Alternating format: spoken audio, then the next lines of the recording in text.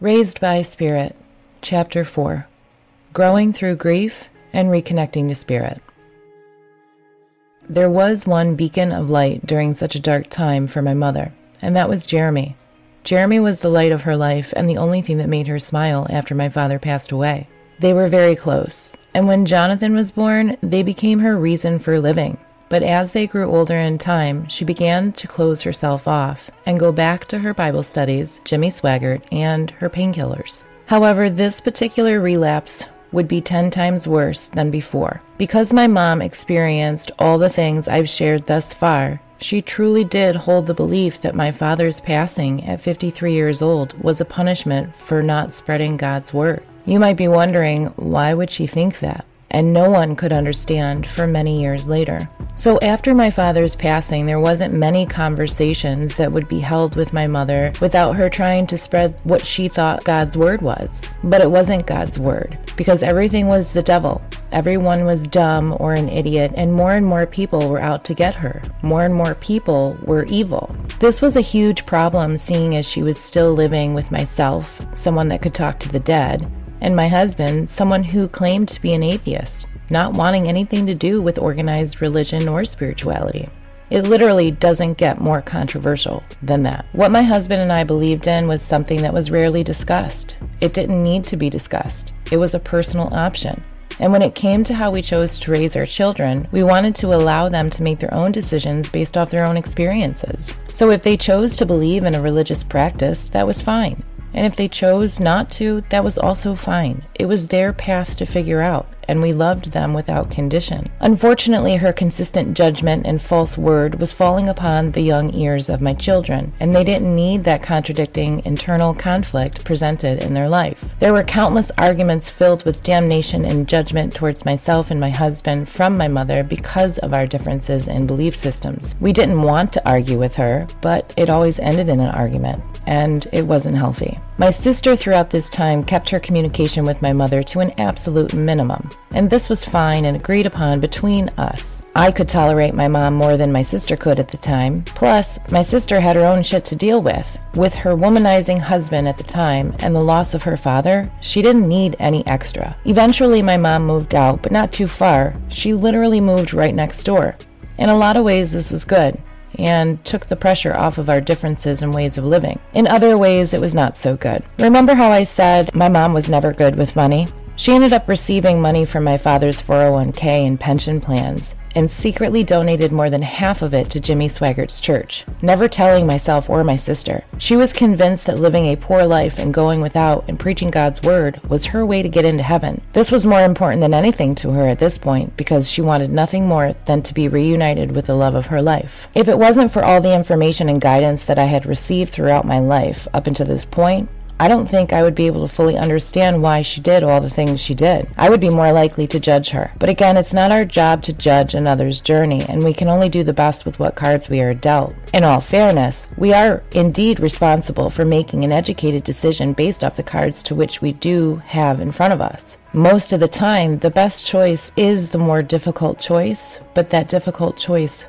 tends to hold the most reward. About a year after my father passed was when I realized my mother had started taking painkillers again. I don't know how she met half the people she did, but I do know she was still on the do not prescribe list for painkillers. Yet somehow she managed to find somebody that she could buy hydrocodones off of on the street. Luckily, I was outside when this particular person showed up to give her hydros. I quickly realized what was going on. Walked up to the car door where the girl sat inside, leaned over, got right in her face, and quietly said, "Give my mother whatever it is you came here for, and don't ever let me catch you near her again." If you're curious what the outcome of that may be, go ahead. You'll find out. Needless to say, I never saw that particular woman again. And I swear it wasn't me talking. I swear my father was channeling through me because of the following things that came out of my mouth. I walked over to my mother and told her that she can't just go buying pills off of somebody on the street, that she was going to get herself into something that I wouldn't be able to get her out of. That statement in of itself proved to me that it was indeed my father coming through, speaking through me, and it also validated that he did have some type of connection and was able to keep her out of jail. Again, that statement made her realize that I was serious, and she knew that if she continued to do this, she would have to do it in secret, because I would not allow it.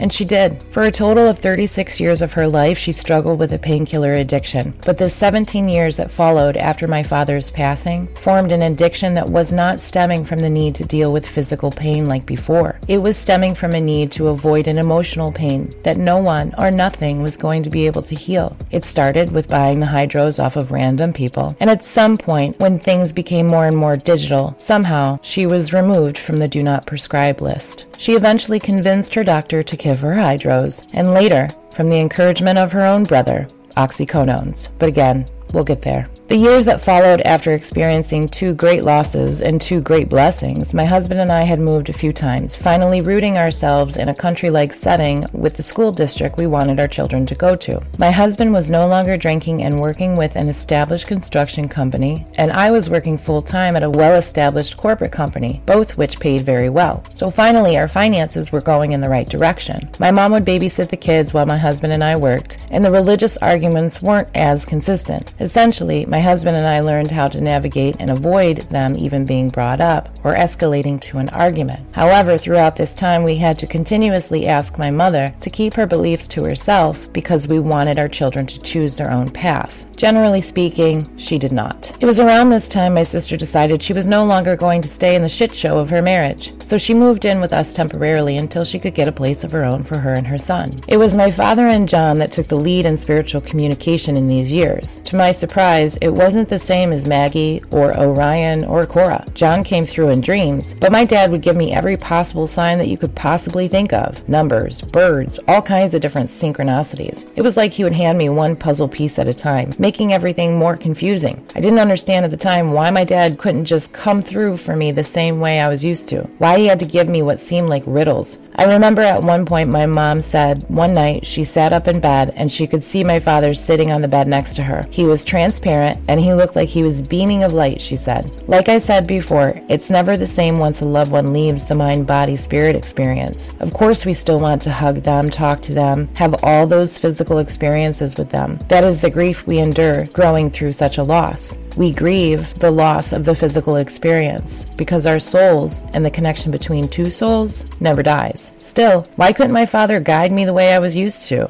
In a way I could understand. I remember trying to follow the synchronicities my father was giving me, never seeming to fully understand the messages. Again, it was like he spoke in riddles, and it was so frustrating. All while I was working full-time at a job everybody said I should be happy in, but I wasn't. And I was trying to raise 2 little boys, one who had serious asthma and health problems. My husband would get extremely sick every single year like clockwork, and I was being driven by fear and survival. The possibility that I could lose my son to his illness or my husband due to his stubbornness to go to the doctors like my father was overwhelming to say the least. It was like running on a hamster wheel and getting nowhere.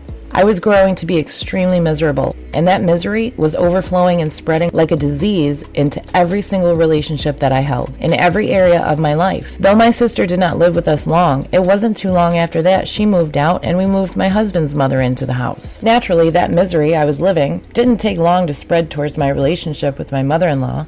It was just one thing after another. My intuition was clouded by emotions of unhappiness, and because of that, for the first time in my life, I felt disconnected. The reality was, I was indeed disconnected from my intuitive guidance. This was a part of the design, though.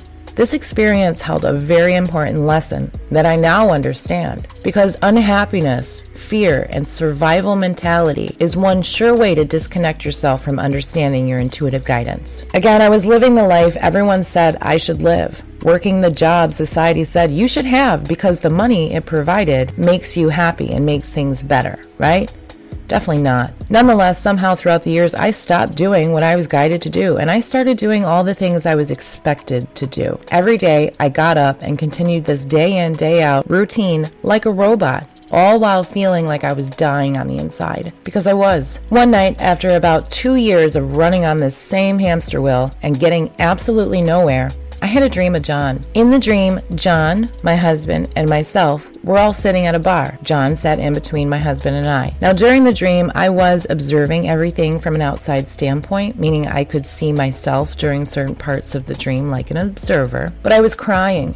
And my husband was on the other side of John, drinking and pissed off. John just looked at me dead in my soul and said, "Why are you relying on everyone else to make you happy? You're the only one that's responsible for your own happiness. And that was it. I woke up. Except when I woke up, I knew he was right. I knew that I couldn't keep living my life for everyone else, to accommodate to everyone else. I knew from my grandmother's stories, my father's stories, and all that I had grown through that yes, I was indeed responsible for my own happiness. It was that day everything clicked back as it was supposed to. Reconnection and spiritual communication began to slowly return because I made the choice to be the creation of my own happiness, even if nobody else understood. Now granted, I wasn't quite sure at that point exactly what was going to make me happy. However, I was going to return to doing what I was guided to do. So I dove back into researching the science of the mind, psychology, different religious texts, literally anything I could get my hands on. Mind you, some of the reading material I was presented literally showed up on my doorstep after that. Still working in corporate America, shortly after this visitation and realization, one day I woke up to find a box full of books on my front porch. My sister had dropped off a box of books, all of which were by Sylvia Browne. As I stated before to many people, many times, I always liked Sylvia Browne, and my sister knew this. I would literally watch her as a child every Wednesday on Montel Williams and found her extremely genuine and authentic. So I read every single book in that box. I took them to work with me. I could have cared less what my job was at that point. Work became my quiet time in order for me to be able to read and research. I had absolutely zero desire to continue trying to strive for a life within corporate America that was never going to make me happy anyways. It was in Sylvia Browne's book,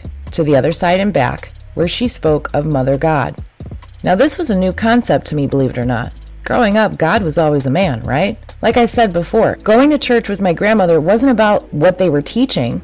It was about the music and spending time with her. I didn't learn the Bible front to back like most people did, especially my mother. There were two occurrences that were profound within this period of time. For the record, I was reading several books at the time.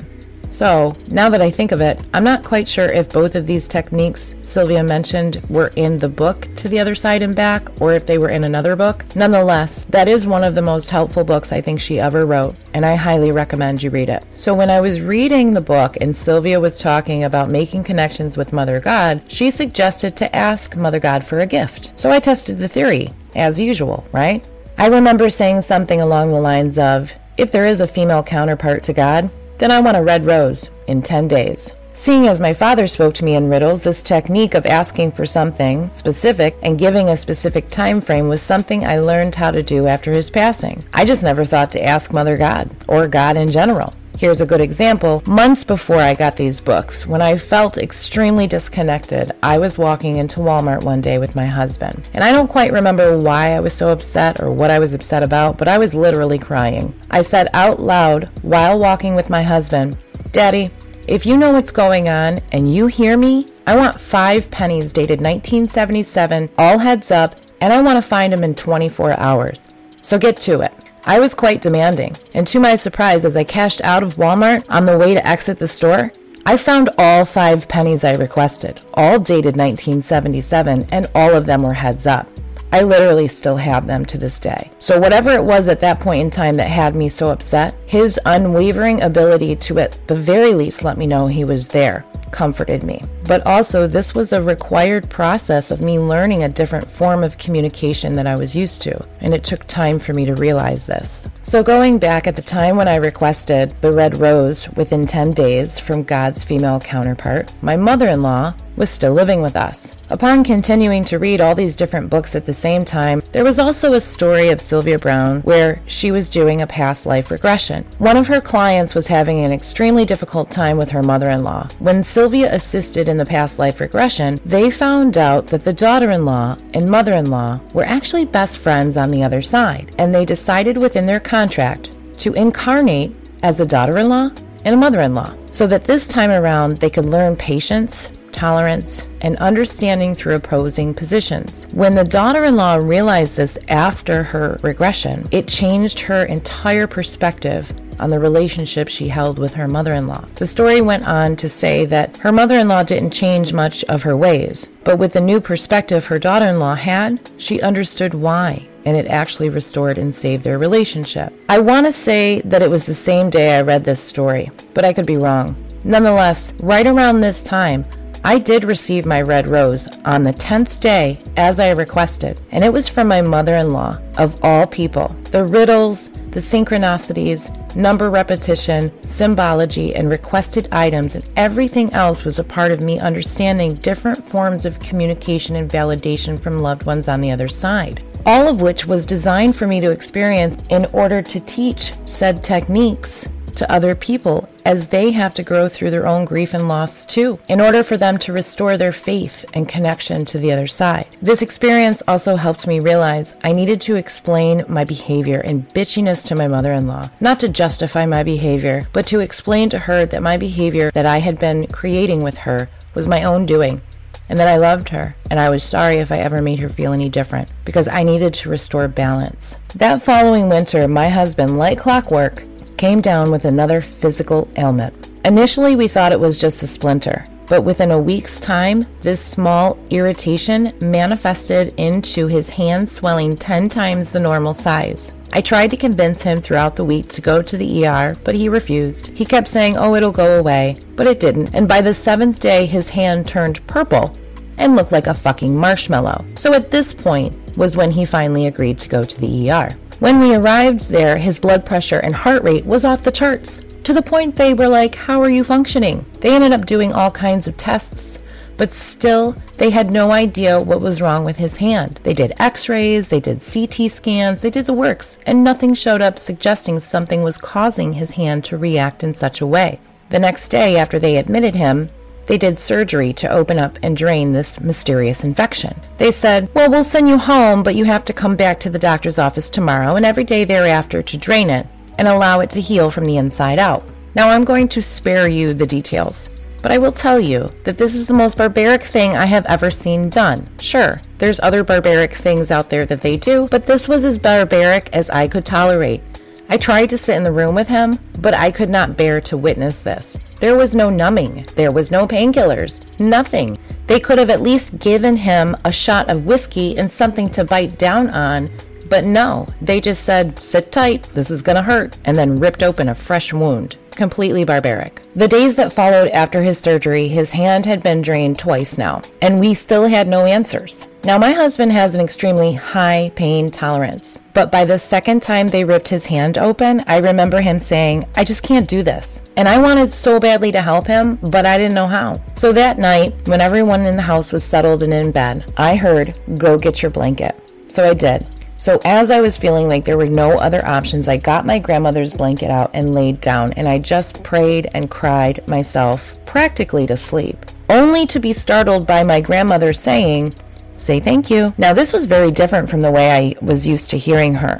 The best way I can explain this is I usually hear her voice in my head, and I didn't see her. But this time, I heard her outside like you hear my voice right now, and I saw her standing outside my bedroom door. When I sat up to see her standing there, she just as quickly disappeared. So I laid back down, only for her to say it again. But this time, she had a sternness in her voice as to say, "You better fucking listen." And I mean, my grandmother was big on manners, but I didn't quite understand what I had to say thank you for. Regardless, I did what I was told. I said thank you. And just like that, a calmness came over me that is really indescribable, and I just went to sleep. So the next day, as we drive to the doctor's, I told my husband what happened, and he listened, as usual, but that was about the extent of the conversation. I stayed in the car as he went in so they could drain his hand again. He returned back to the car about 30 minutes later, got in, sat down, and said, "I don't have to come back." Immediately, I questioned what the fuck happened. My husband goes on to tell me that there was a cyst the size of a silver dollar that came out of his hand, baffling the nurses and the doctors because it should have shown up on all the tests they had ran days before. They said it was impossible for something that large to grow like that overnight. It didn't make any sense to them. I didn't say a word. I just looked at my husband and I said, "Say thank you." And he did. Now, winters were always difficult for Jeremy, with colds circulating around, and he hadn't yet been able to balance out his asthma. He was on albuterol, breathing treatments, but nothing worked permanently. And after this situation with my husband's hand had occurred, I remember a prayer in Sylvia Browne's book. The prayer was designed to help somebody release a past life trauma. So I decided that I was going to call upon my spiritual team, Mother God and Father God, and use my grandmother's magical blanket in effort to help Jeremy overcome his trauma from this past life. After all, what's the point of knowing that his birthmark was associated to a past life and a connection to his current life filled with asthma attacks if I wasn't able to help? I didn't know if any of this was going to work, but I was definitely willing to try. I mean, I had researched the power of prayer and manifestation and the power that you give your beliefs. I knew it was possible. I knew that the cellular memory and genetic makeup within our body holds all things.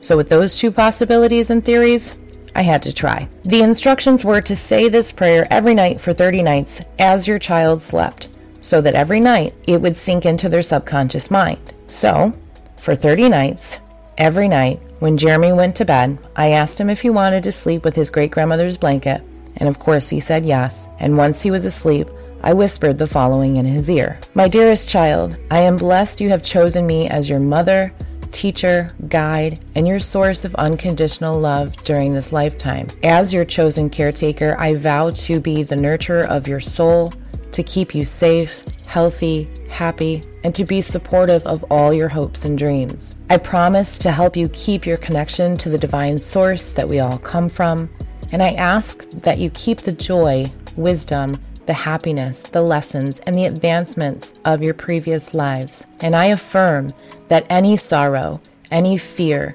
any illness, harm, hatred, or negativity of any kind that you might be holding on to unnecessarily be released to our Creator to be transformed and dissolved for all time. Thank you. Amen. Again, I did this every night for 30 nights without fail. And needless to say, he has never had another asthma attack since. But his birthmark still remained. For now.